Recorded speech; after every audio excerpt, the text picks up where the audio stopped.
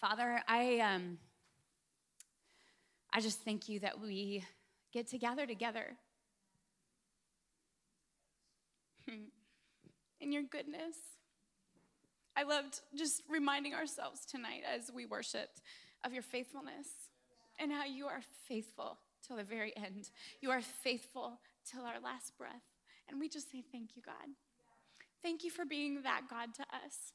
Thank you that as we begin to unfold and open up and consider and look at what it is to live a life of legacy, may we recognize that we're already walking in that. We're laying a foundation. We're building something even as we speak, where one day when we breathe our last, we will have built something for those that come after us. I thank you that you have placed us on this earth in this time. Gosh, you're so good. You are so good. So just have your way tonight, and literally in every way, have your way, God. In Jesus' name, amen. Amen. This is what I want to say to you too. Look at me. I was like, thanks a lot. I just started crying when he got up here. Feel all the feels. I'm like, I would like to not feel all the feels. What I wanted to say to you too, I know that the team bought a guitar for you guys. Because you have to play it too. Just kidding. But I do sense that in this season that there is going to be such greatness of peace in writing songs that will bring such deep change. And I, even as we worship tonight, I think of just the foundation you have laid here, the things you have done in this community, how you have loved so well. But I love that we're talking about legacy tonight. And I was like, I literally haven't started crying until right then. I was like, oh, this is so annoying. But I just want to say to the team that invested in that and did that, like, I think that they invested more than they know. Yeah. So I'm excited. I know we're going to pray for you at the end, but how amazing. I can't wait to see what God does. But okay. I really am not usually like this, so I'm so sorry. Well, I cry. We all know that.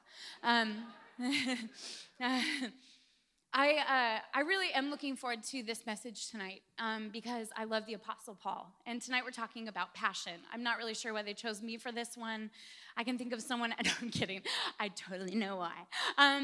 So we're doing 4 different topics throughout this series. And those 4 different topics are we're going to talk about faith. We're going to talk about generosity. We're going to talk about worship. And tonight we talk about passion.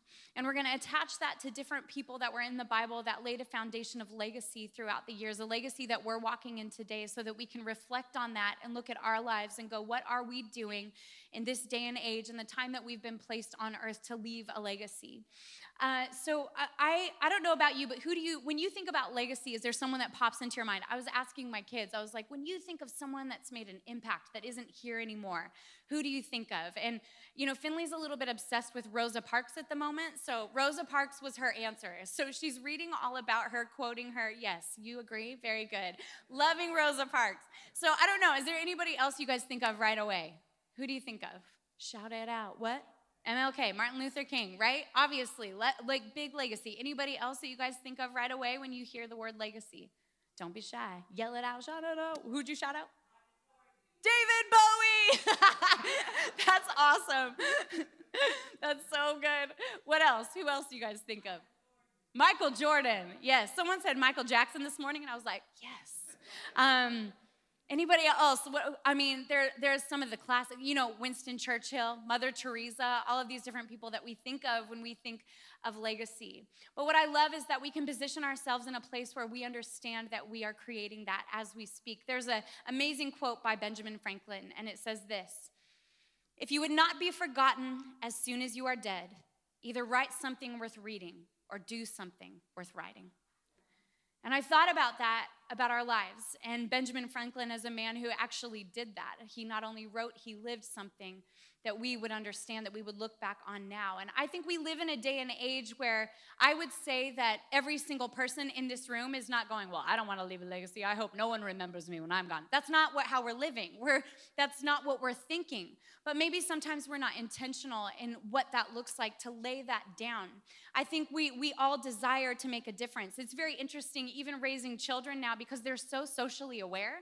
So they're aware that they are raised and born in this day and age to make a difference. I mean, their schools are teaching them that they have a voice, that they could do something great. And so they're so aware, but I think also we as a generation are aware. And now we're overly connected sometimes on social media, and we can sometimes, hi Tom, we can sometimes, sorry guys, we can get stuck in a sense when we're in this place where we know we want to make a difference, we know we want to make an impact, but also we're overly connected and we're like, where do we get started? How do I make an impact? But I would go so far to say that you are already leaving a legacy. You are doing something great with your life. And so what do? How do we leave a legacy? How do we intentionally do that? Well, I want to switch to looking at the Apostle Paul. On Paul's 40th birthday, not the one I'm going to preach about, on his 40th birthday, we went to Rome, and we went to Italy. We went to a whole bunch of different places, but we started in Rome, and the very last stop that we made was in Mamertine Prison. I think we have a picture. If you can put that up for me, Nathan, that would be great.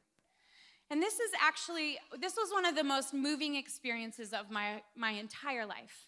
So I have loved the Word of God from the day that I got saved. I had people that discipled me and showed me how to read the Word of God every day and instilled that passion and love in my heart from the beginning. But there's times where you're like bored, or can we say that? Where you're like, I'm not getting anything from the Word of the Lord. Has anyone ever said that? Or, we've all been there. But when I walked into this prison cell, the presence of God overwhelmed me and I wept. Because there was a man that sat in this prison cell and probably wondered, gosh, am I making a difference at all? Am I doing anything that matters? All I'm hearing about is all the issues and the troubles with the church today, and I'm sitting here, I can't even be with them. He's this apostle who planted all these churches, and there's all these issues going on. He's being confronted with, messengers are coming to him while he's sitting in a prison cell, and instead of sitting there and going, woe is me, I haven't done anything right, he passionately writes letters, sends them to the churches, but still, I think about this prison cell all the time. Because when we're in a prison cell in our own life, we're in a place in our mind or our heart where we're wondering, am I doing anything right? But see, he was in a literal prison cell writing letters to see the gospel move forward, to see churches unified, to see people that maybe weren't serving God or they were blending with the culture instead of following Jesus. He was passionate to see them move forward. But I wonder if at the end of his life, near his last breath, when he was writing that letter to Timothy, I wonder if he thought, wow, they're all going to read my letters in thousands of years. I bet you he had no idea the legacy he was laying down. And maybe you're there right now. Maybe you're in a time and a season in your life where you're like, am I making a difference? Am I doing anything great? Am I leaving a legacy? Does anybody care? Does my voice matter? What I'm doing, does it matter? But I would go so far to say that the Apostle Paul, who was abandoned and shipwrecked and imprisoned and beaten and bruised, a man left a legacy that we can read to this day. And I tell you what, standing in that prison cell, weeping, thanking God that these letters went forward, because there are days and times where I just read Romans and Corinthians over and over again because we basically live in Rome or Corinth. Did you know that? So if you're like, how do I follow Jesus? Just read those two letters. They will confront you and you'll figure it out.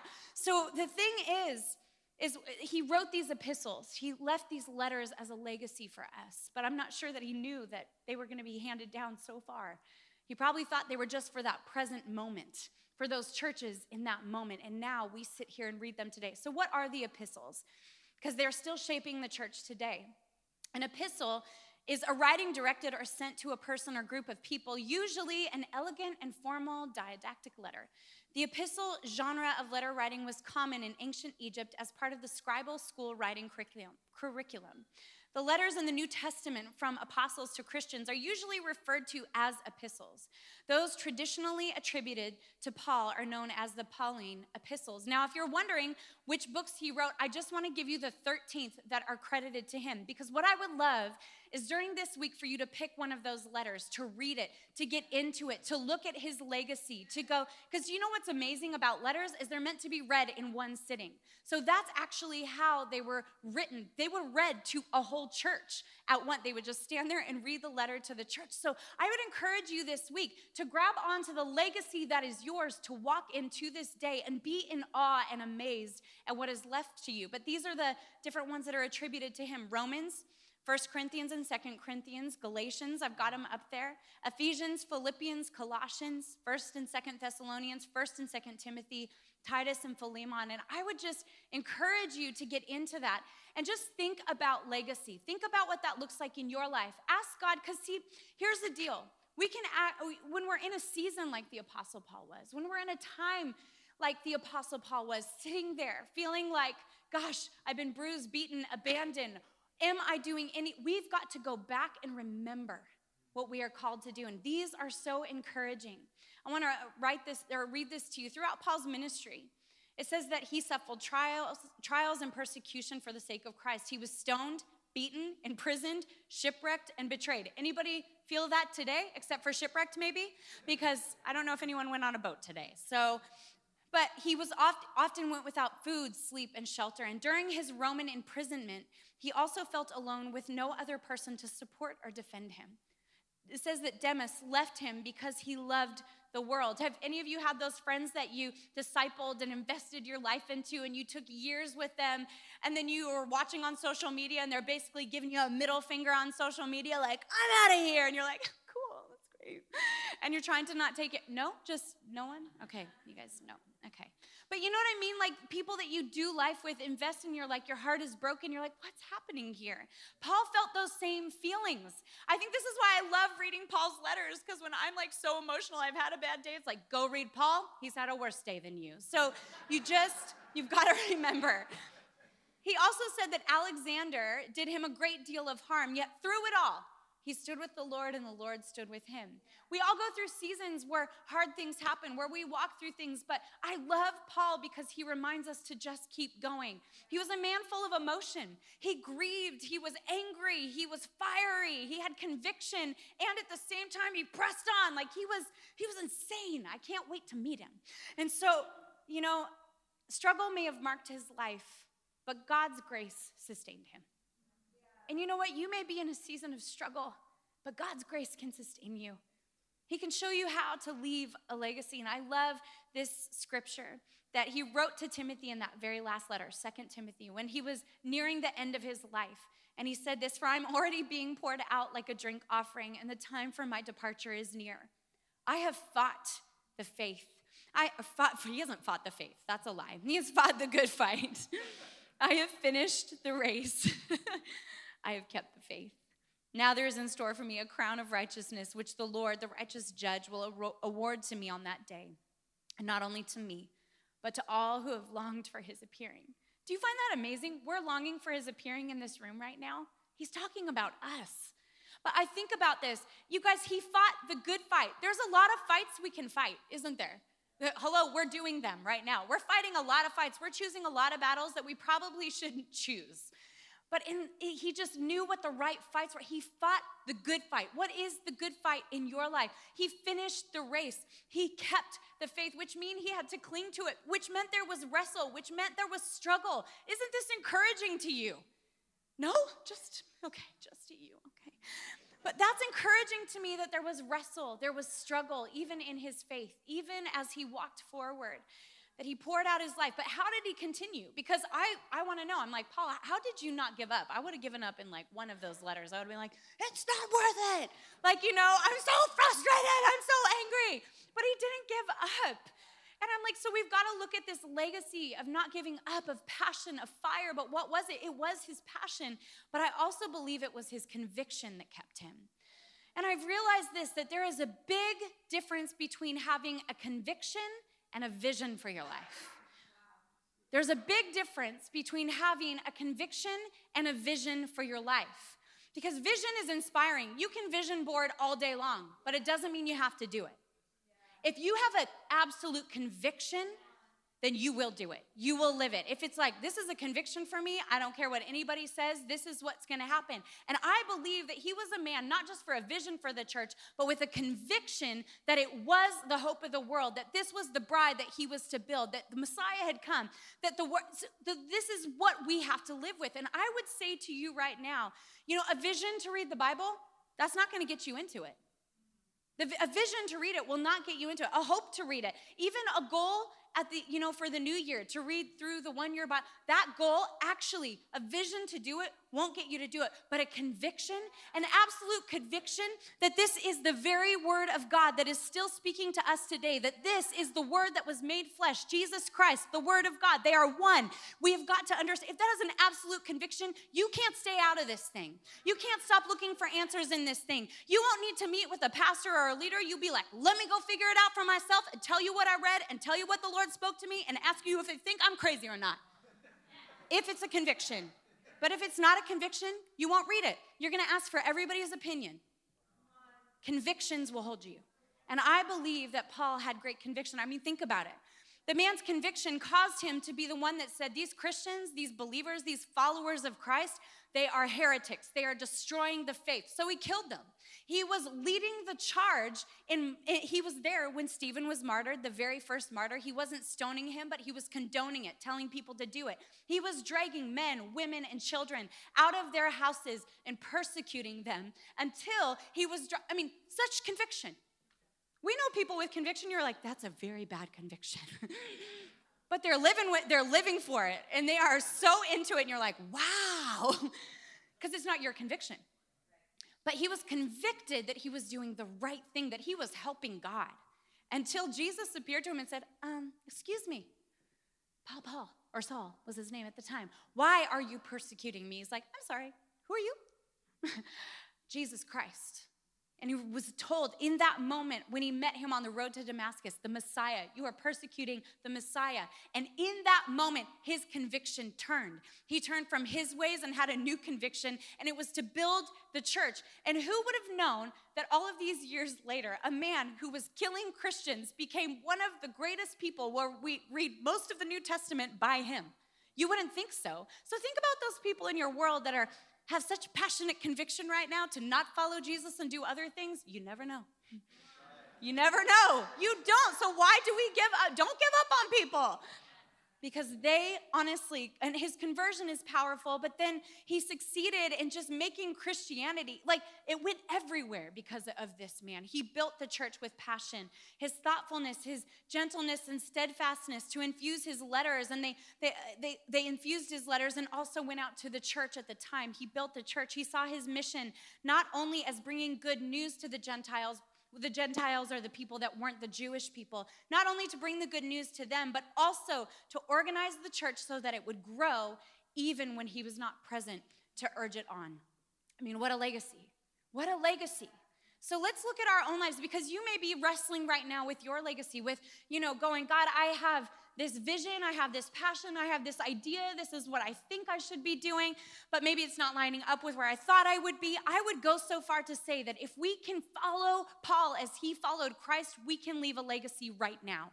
That we don't have to wait, that we don't need that vision board. Well, we do need vision boards, conviction boards. Let's call them conviction boards now.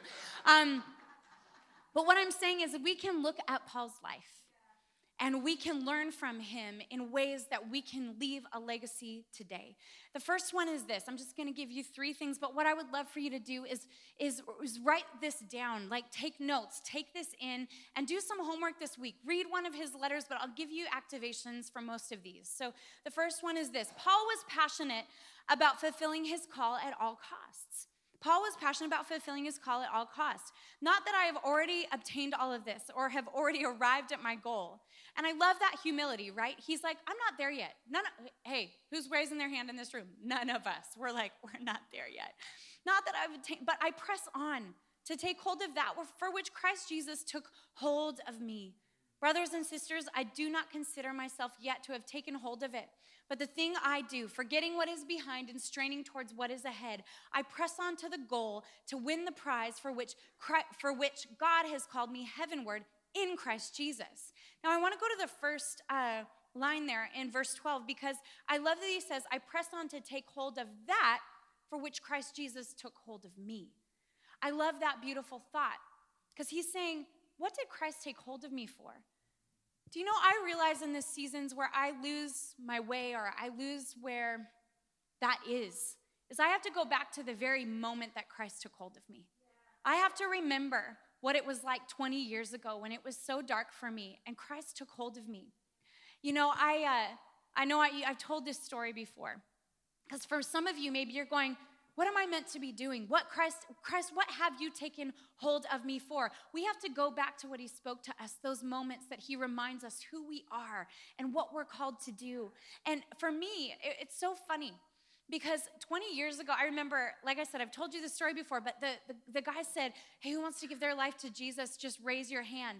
And I had never encountered love like that before. It was insane. I grew up, many of you know some of this story. I grew up in a cult. I grew up in control. I grew up in a lot of crazy stuff. So I was like, bye, Jesus. If this is you, I want nothing to do with this. So when I encountered his love, I was like, this is what I was looking for. And I remember him saying, raise your hand if you want to give your life to Jesus. And I awkwardly walked to the front. I was the awkward person in the room. And they're like, what do we do with this awkward moment? And I was like, you're welcome. But, it was kind of one of those moments, where time stands still and you remember how it felt, what it smelled like, what the sound was. You remember the people that were there. And I remember being in that moment, whispering under my breath, just saying, all I want to do is build your church. I want to build what's close to your heart. And do you know, I had no idea what that meant. Because you grow up in brokenness and you grow up in mess of what you thought the church was. So I had no idea that in that moment, Christ took hold of me and out of my heart and mouth came exactly what I'm still doing to this day. Now you have got to go back to the moments. Go back to that moment, you guys. What was it? And maybe that is maybe it, I don't know what it is, but you do. Go back to that whisper, that moment, what came out of your heart, and you went, you took hold of me for this. And I want to keep walking it out. Now that journey has looked different, and it's had highs and lows and everything in between, but it's still the path. It's still where we're going. I think we have the picture too of, can we put up that picture? So when I only had one kid, Zeke, and he was 6 months old, I had a dream that we were on the subway, and we had 3 kids that looked like stair steps, and we were on the way home from a church that we had planted. Now, we were working at a church in Australia. There was no way that was even a possibility. I was like, 3 kids that close together, catch you later. Well, 3 years later, boom, boom, boom, and 3 kids, and I'm like, leave me alone. No, we had 3 kids under the age of 3, and I'm like, and New York came back up, and I remember in the night hour holding my daughter, and the Spirit of God said to me, by the time she is 2, you will not live in this nation anymore. She will be raised in a different city. You will be in New York. And I remember being like, what? No, I don't want to leave my life. I don't want to. And what's amazing is I remember on the way home from a church service that we had planted right here, someone took that photo. And it wasn't me. And I remember looking at that going, oh my gosh, we have to go back to the moments, don't we? What's the moment for you? Maybe you moved here to work in the entertainment industry, but it's been really defeating. But Christ took hold of you and went, you're going to shine a light in that place. Maybe Christ took hold of you for the workplace that you're in. Maybe Christ took hold of you to raise an amazing family. Maybe Christ took hold of you. What did he take hold of you for? And you may feel like Paul in a prison, bruised and battered, but remember what he took hold of you for. And don't let it go. And don't let it go. So here's what your activation is for this week. I want you to take a moment. I want you to read a letter, obviously, from Paul. Pick one. But I want you to take a moment and write down the moments where he spoke to you, where Christ took hold of you, and remember his faithfulness. Because here's the deal. He took hold of you back here. He hasn't let go. That's why when we sang about his faithfulness, he's not done yet. He's right in the middle of the story for every single one of us. So we've got to remember that. So that's the first one. The second one is this, is Paul was passionate about the lost. Paul was passionate about the lost and willing to do whatever he could to win others to Christ. Paul was passionate about the lost and willing to do whatever he could to win others to Christ.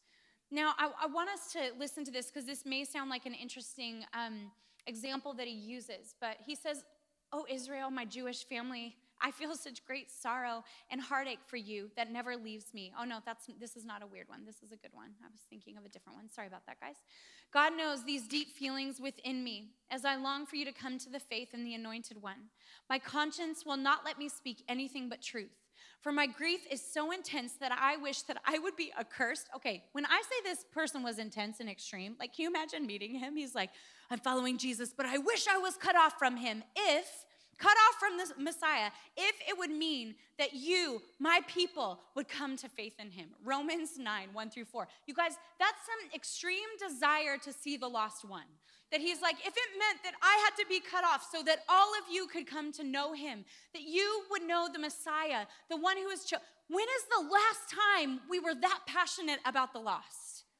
When is the last time that we wept and we're like, God, do whatever you have to do. Move heaven and earth to win this person and this person and this person, because I can't imagine heaven without them. When was the last time we lamented and grieved and prayed over them? When is the last time? You guys, this is actually our legacy, that we are to continue to walk and to follow Paul as he followed Christ, that he laid his life down. See, Jesus was moved with compassion. He didn't just have it, he moved when it happened to him, when it hit him. And I think we have compassion fatigue. We talk about that all the time, but it's stopping us from moving. It's stopping us from investing. It's stopping us from opening the door. See that person that we were talking about that we're like, they're too far gone. Are they? Because if the Apostle Paul was not too far gone, then neither are they. And I think we need to remember those things. What is compassion? Compassion is a compound word meaning with, great love, and pity, passion. The Greek word for compassion used in the New Testament is a word that I really genuinely cannot say. Splaggenizomai. Meaning, I'm not kidding, it's very long. I need a Greek friend up in here. Meaning, but this is interesting. It means to be moved as to one's bowels. Hence, to be moved with compassion, have compassion, for the bowels were thought to be the seat of love and pity. I often feel it in my gut when I am moved with grief, sorrow, heartache, pain, or sympathy for another's plight in life. But stopping there easily turns into ulcers and anxiety. Anyone? Anyone feeling anxiety over the plight of the world today? Anyone feeling like, I have so much compassion, and you literally, it hurts. Well, there's a reason. We're not moving. We're not moving when compassion hits us. It says this in Matthew 20:34. Jesus had compassion on them and touched their eyes. Immediately they received their sight and followed him. So he had compassion and then he prayed. He moved. The next scripture is Matthew 9:35-38. Jesus went through all the towns and villages, teaching in their synagogues, proclaiming the good news of the kingdom, and healing every disease and sickness. When he saw the crowds, he had compassion on them because they were harassed and helpless like sheep without a shepherd. And when he said to his disciples, the harvest is plentiful, but the workers are few, ask the Lord of the harvest, therefore, to send out workers into the harvest field. Matthew 9:35-38. Okay, here's what I want you to do this week. So to be moved with compassion, I want you to, when you're on the subway, do you see that he looked at the crowds and he saw that they were harassed? When's the last time that you weren't annoyed by the New York crowd, but you put some earbuds in, put a worship song in on the subway, a song that moves you, a song that causes you to see people, that hears the heart of God, and I want you to look around.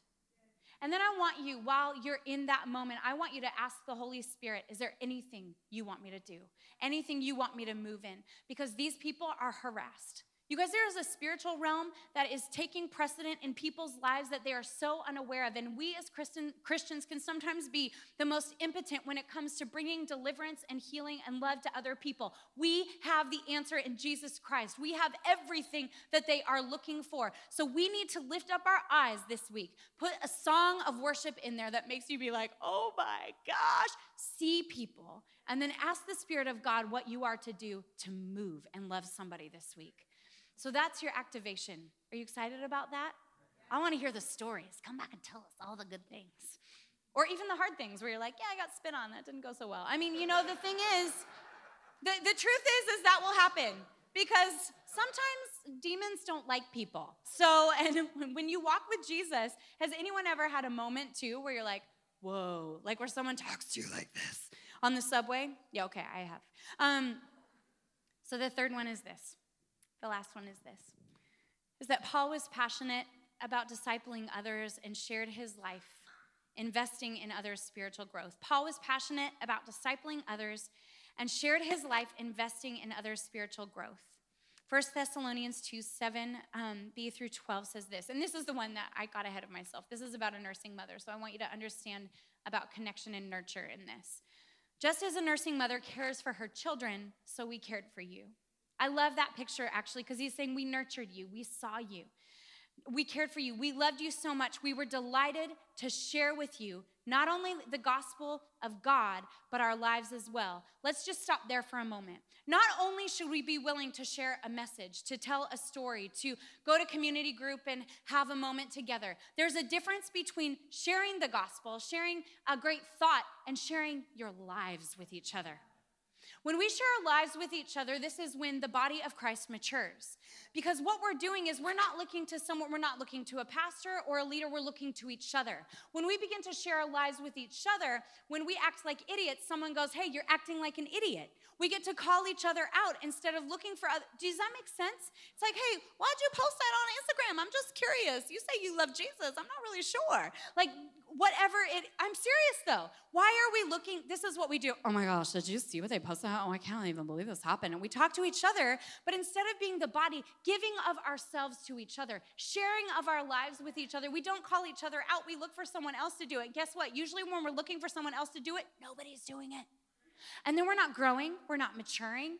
And you know what? This is a call to action for us as the body, that we would rise, that we would do you know that in discipleship, there is reciprocity there? Because yes, you might have a leader that is discipling you, someone that is like ahead of you and you're like looking to them, mentorship, discipleship. But guess what? We are made disciples together. Some of the craziest thing, this one, the way she speaks to me sometimes, the way she speaks to me sometimes, like, do you know what I mean? We do life together and we grow together. And so we've got to remember that. He says, surely you remember, brothers and sisters, our toil and hardship. We worked night and day in order not to be a burden to anyone while we preach the gospel of God. You are witnesses, and so is God, of how holy, righteous, and blameless we were among you who believed. For you know that we dealt with each of you as your father deals with his own children. Now listen to this, encouraging, comforting, and urging you to live lives worthy of God who calls you into his kingdom and glory. So what I want to do is I'm going to begin to bring this to a close. I think about Nikki, who's here. Nikki is new to maybe some of you. But Nikki I've known for 13 years. And when she met me when Zeke was 2 weeks old. And gosh, how old were you? Early 20s. Not even 19. Oh, Lord, have mercy. She was 19, and I remember her walking in the room while I had Zeke, and there was just this instant connection. I just said, why don't you come over? And she came over. She was one of Zeke's first babysitters. Now she's like the nanny of nannies, runs the nannyhood. You should look it up. It's super cool. She gathers nannies all over the United States, and it's like the coolest thing ever. But 13 years, right? 13 years of living in the same city, not living in the same city. She moved here when we planted the church, and we nearly killed each other, so that was real. She moved into our house. You know when you hear I don't know if you've ever heard our horrible story about our first house. There's so much there, but she lived in the front room. It was horrible. But literally, that's where we learned a lot of boundaries in relationship. It was great. But there's been years together. And I think about the years that we will all and have done with each other. That discipleship, sometimes you look at Paul's life. When Paul was discipling people, sometimes it was in proximity. Most of the time it wasn't. Did you see that? That there was moments of together and moments of apart. Why? Because we're all sent ones. We're all to go out and do what we're called to do in our spheres of influence. But when we come together, we're to sharpen each other, be discipled, be made disciples, invest in each other. Think about Raji in the moment he walked in and couldn't get through the door and showed up at my house and he said everything. Was like, are you still gonna like me? It was kind of one of those. And even I was like, I really love you. I think you're awesome. And even just this week, having big conversations about life and tears and prayer and you know what I mean? This is life. This is life, isn't it? Highs, lows, tears, laughter, it's okay. But this is how we're made disciples, in and through every season. So why don't we read one of the last charges that Paul gave to Timothy? And this is how we can see how we need to step into more maturity as we are made into disciples, as we invest in each other as disciples. 2 Timothy 4, 1-7. And I don't know if the team, look at you as a team. Do you guys want to come with me? Do you guys want to come hang out with me? What do we want to do? I don't know. RJ's ready. Jen's dancing. No. But I love this. Here's the deal. As we read this, you can either close your eyes or read it, whichever way you take it in the best. Because here's what I want you to hear this as. A man who left an incredible legacy for us. A man who wrote a letter to Timothy to say, don't waste a single breath. And you know what? This is a charge to you today as the church. And so hear it how, if you want to read along, if you want to close your eyes and take it in, either way. And he said this, in the presence of God and of Jesus Christ, who will judge the living and the dead, and in view of his appearing and his kingdom, I give you this charge. Preach the word. Be prepared in season and out of season. Let me stop there for a minute. This is not preaching. Your lives are preaching every single day. In the Western world and in the last however many hundred years, we made this what preaching is. You are preaching every single day. So therefore, you need to be ready in and out of season. All y'all are preachers. If you're like, I'm going to preach one day, I'm like, you already are. So we've got to be aware that our lives are speaking. He's saying this, correct, rebuke, and encourage. So let's stop there. If you're like one of those confronters and you love correcting, rebuking, and encouraging, he says with great patience and careful instruction. See, this is where I feel we as a Liberty Church, he's just saying, rise. Do this for each other. Share your lives with each other. Correct each other. When you're like, hey, bro, your fruit, it's not good. Let's correct that. Let's work that out. Hey, you know what? I'm going to have to push back on that because I don't think that's God. I'm not sure you've been reading this. Feels like your opinions are coming to the surface. Correct. Rebuke and encourage. Why? With great patience, careful instruction, because good things take time. For the time will come when people will not put up with sound doctrine. Does that sound like today? Are we there? I think we're living right in the middle of that day and age.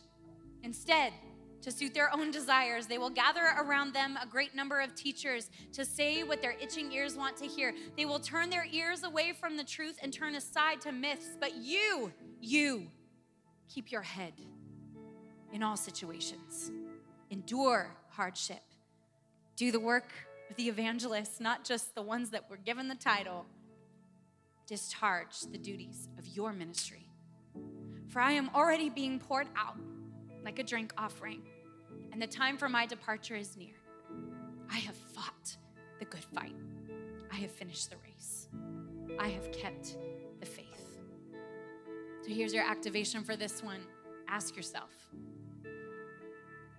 who can call you out? Not just who can you call out. Let me say that again. Who can call you out? Not just who can you call out. Because that is the beginning of giving yourselves to one another. Going, I'm scared to, but I give you the position to call me out, to love me, to call me to rise, to grow, to become more like Christ, to be made into a disciple. So, maybe you're wondering, am I making a difference? Am I leaving a legacy? Well, how amazing that you can decidedly persevere whatever season you're in. Just keep going. That you can be moved with compassion for the lost because they're all around you. And that you can allow yourself to be made a disciple and make disciples today. And that, my friends, is the legacy Paul left, but the legacy we can leave as well. So, Father God, thank you for your word. Thank you. Thank you for appearing to the Apostle Paul on the road to Damascus. Because we have rich fruit that we get to read, that applies to our lives today, that we can bring into our context, and we can change, we can grow, we can mature, we can leave a legacy. And so we just say thank you, God. Thank you.